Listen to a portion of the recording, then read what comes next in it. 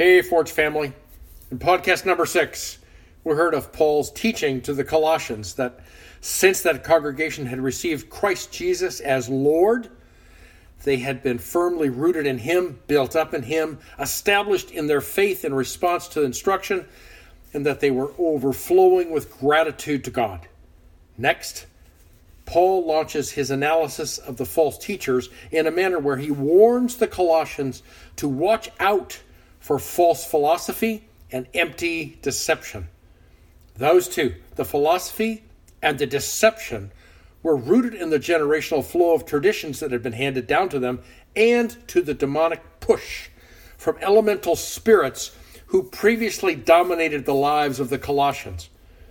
The answer to those false powers was in Christ alone, for He is filled full of the essence of God, while in the form of a human body. He is the final ruler over time and creation.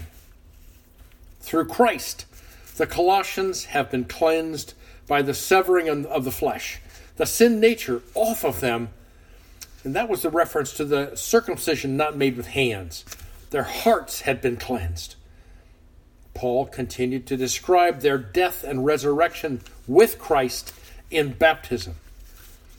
In the final 3 verses of chapter 2, in verses 13 to 15, Paul describes the manner in which Christ took the charges against the Colossians, their sins that the Mosaic law could not redeem, which resulted in a death penalty. And he nailed that indictment to his cross to set them free.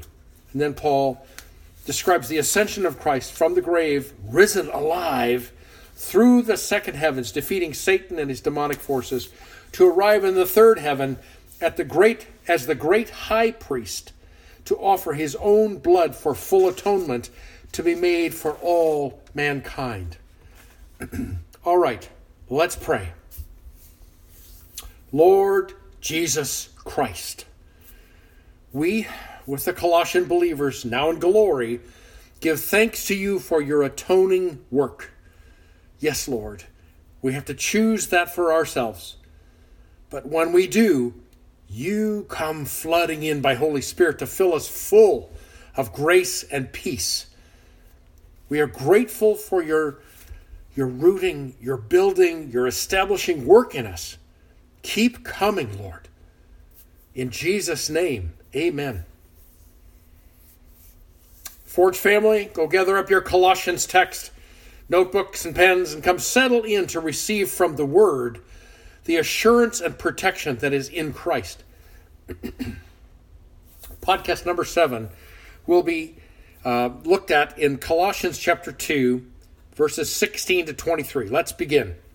So let me begin reading out loud verse 16. It says, "Therefore let no one act as your judge in regard to food or drink, or in respect to a festival or a new moon or a Sabbath day." Well, obviously, a lot of that comes from the Jewish dietary law and the Jewish calendar. Okay? 2 themes here, diet and religious expressions. Now, the Mosaic law did specify both clean and unclean food. Now, the clean and unclean designations were to teach Israel about purity and impurity and in everyday life. The law specified that for worship occasions, no alcohol was permitted. In the case of the latter, wine, grapes, and raisins were symbols of joy, and the Lord forbade their use when men and women came to Him to worship. He alone was to be their joy. The wine, grapes, and raisins were just symbols and reminders. As to clean and unclean foods, Jesus takes on the Pharisees in Mark chapter 7, where he says, food is for the body. You eat it, it's digested and expelled. It doesn't connect with the heart.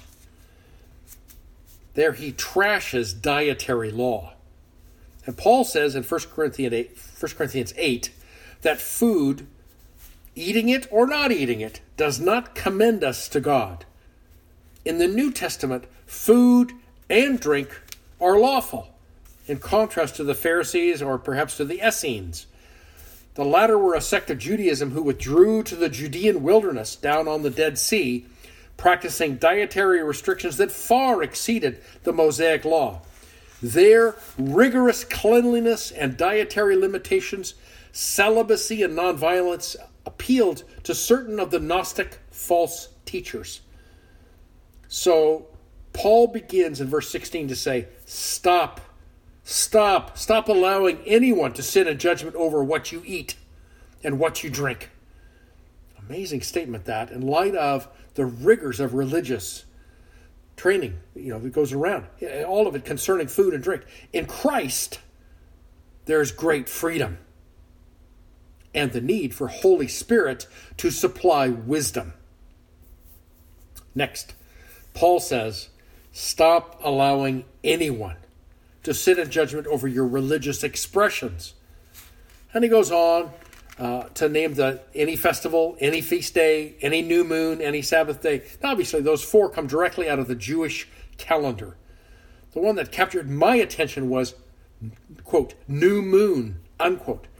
That descriptor appears first in Numbers chapter 29, verse 6. And not being Jewish, I was puzzled. Nowhere in the law and ordinances through Exodus, Leviticus, and most of the book of Numbers, nowhere is there any new moon reference with its burnt offerings of animals, flour, oil, wine, and one male goat set aside as a sin offering. See, two previous references in Numbers speaks of a new month offering. Well, it turns out that the Jews were so meticulous in the careful keeping of the new moon days and offerings that when the dark of the moon was on them, okay, that's when the moon is entirely eclipsed by the earth. So none of the light of the sun can reach around the circumference of the earth to get to the moon. Okay? Then the religious leaders would dispatch runners to the high places around them, giving them sanction to travel even if that night fell on a Sabbath. Now hear that. Even on a Sabbath, they could run, they could travel. Okay? And those watchers would wait until the tiniest slice of the new moon appeared, and then they would hurry to the synod, to the religious leaders to report.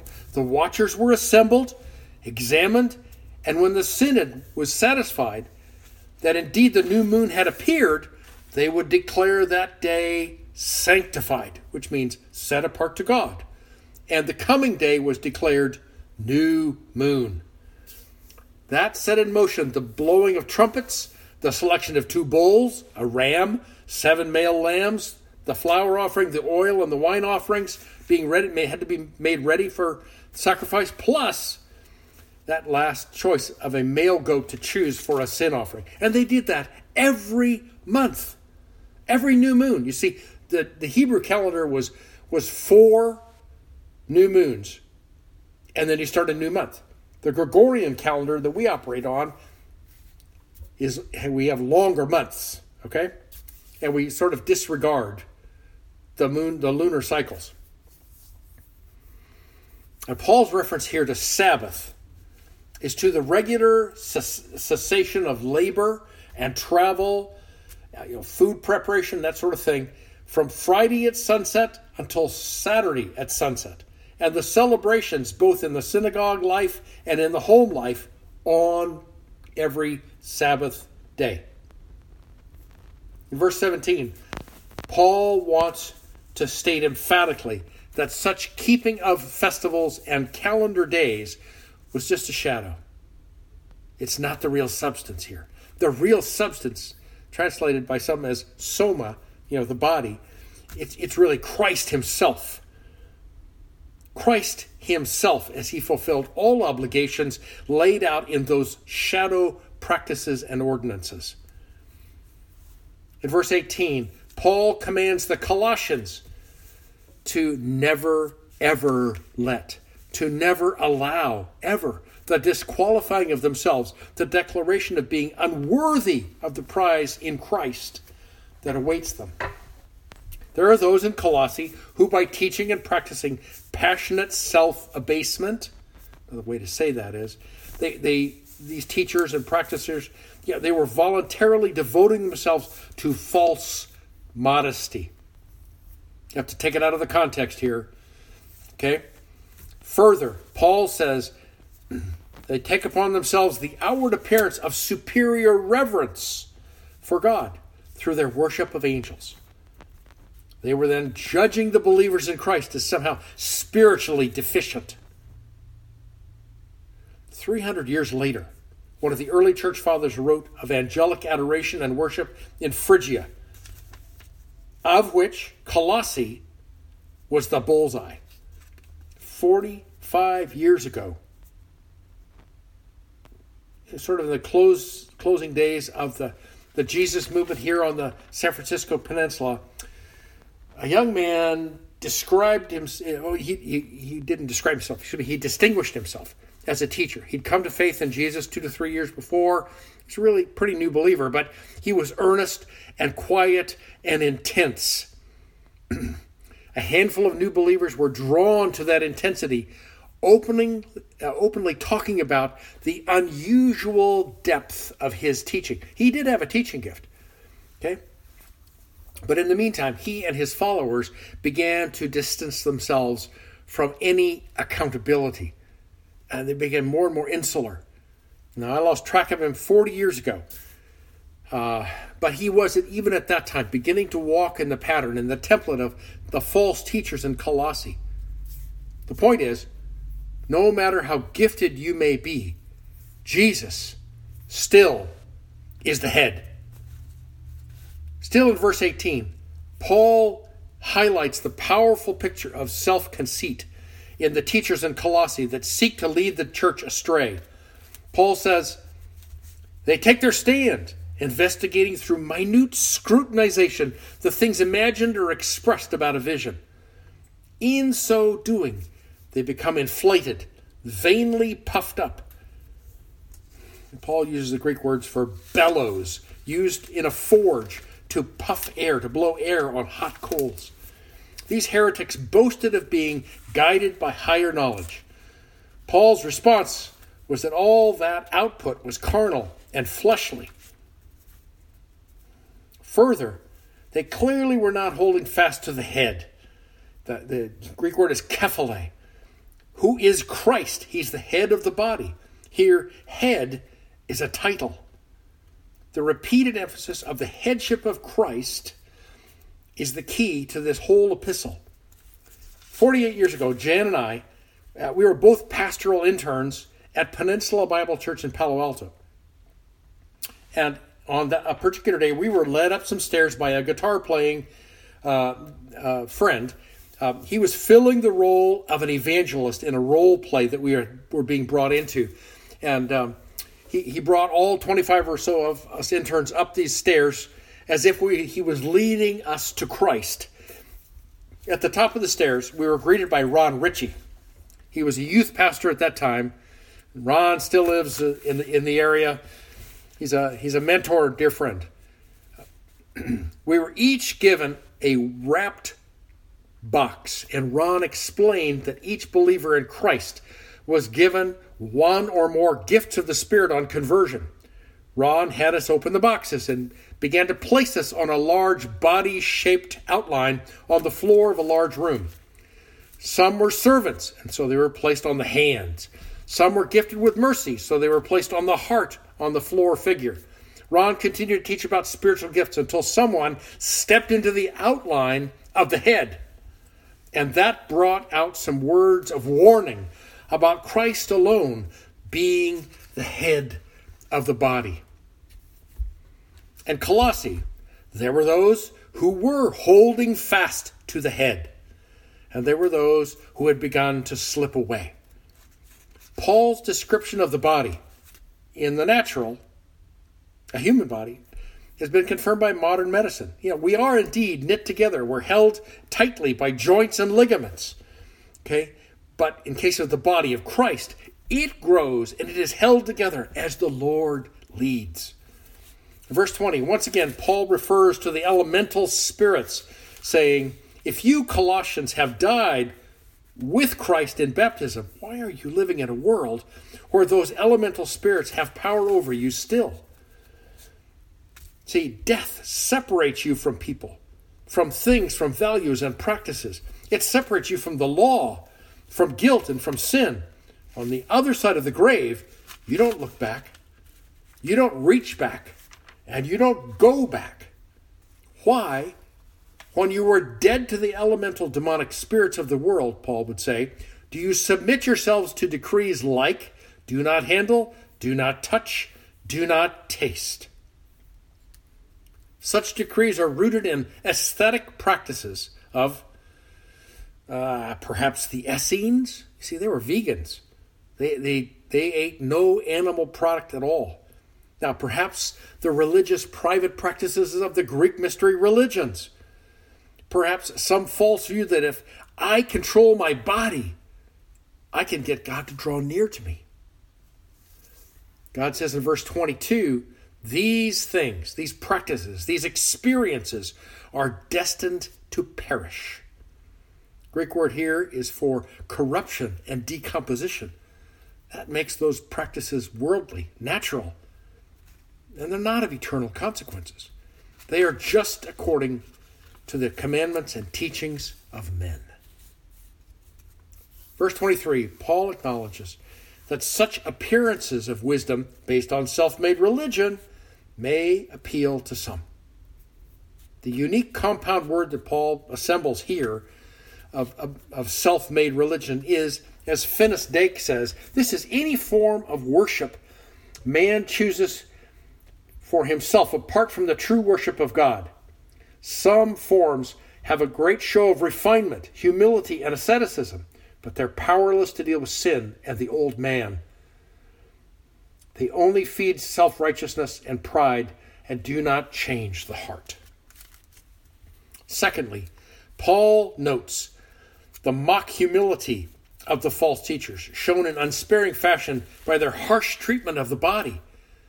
Now, flagellation is one of those harsh treatments of the body. Going unclothed in cold weather, extreme fasting, that sort of thing. Now, 800 years later, it was standing unclothed in rock tanks that were filled and emptied by crashing surf off the North Atlantic. That's frigid stuff. And today there are those who choose to be crucified for hours at a time, hung on a cross, all to gain God's favor and to get his attention. Paul ends verse 22 with the summary, verse 23, with the summary. These things have no value against fleshly, sin-driven indulgence. We do not know with certainty if Paul is pointing out the immorality of the false teachers, who were one thing in public, seemingly wise, seemingly filled with higher knowledge. You know, they thought they had low opinions of themselves. They suppressed their body in public. And they were then another thing in private, where fleshly indulgence was rampant. Even that may have been drawn from early Gnostic heresy, in which the body was viewed as it's going to die anyway, so you can do whatever you want with it. It doesn't matter. What counts under that Gnostic heresy was higher knowledge. All right, Forge family. In our slice of America, and being part of the body of Christ here in the Bay Area, my observation is that license, not legalism, is around us and in our midst. Forge Church, you are a band of those faithful ones who are what you say because that's what you do.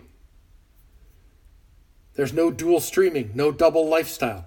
You keep yourselves holding fast to the body of which Christ is the head. Now, then we encourage each other to let Christ reign in you more. Each one to the other. And keep going for the prize of the high calling in Christ Jesus. Let's pray. Father, the Scriptures discern the thoughts and intents of the heart. And Holy Spirit, you come alongside as we walk out our faith. Lord God, you welcome us. We're acceptable to you. We come into your presence. Lord Jesus, your blood speaks for us when we sin and make confession. Thank you, 3 in 1. You deserve obedience, honor, and glory. In Jesus' name, amen. All right, Forge, I love you. We'll be together soon. God bless.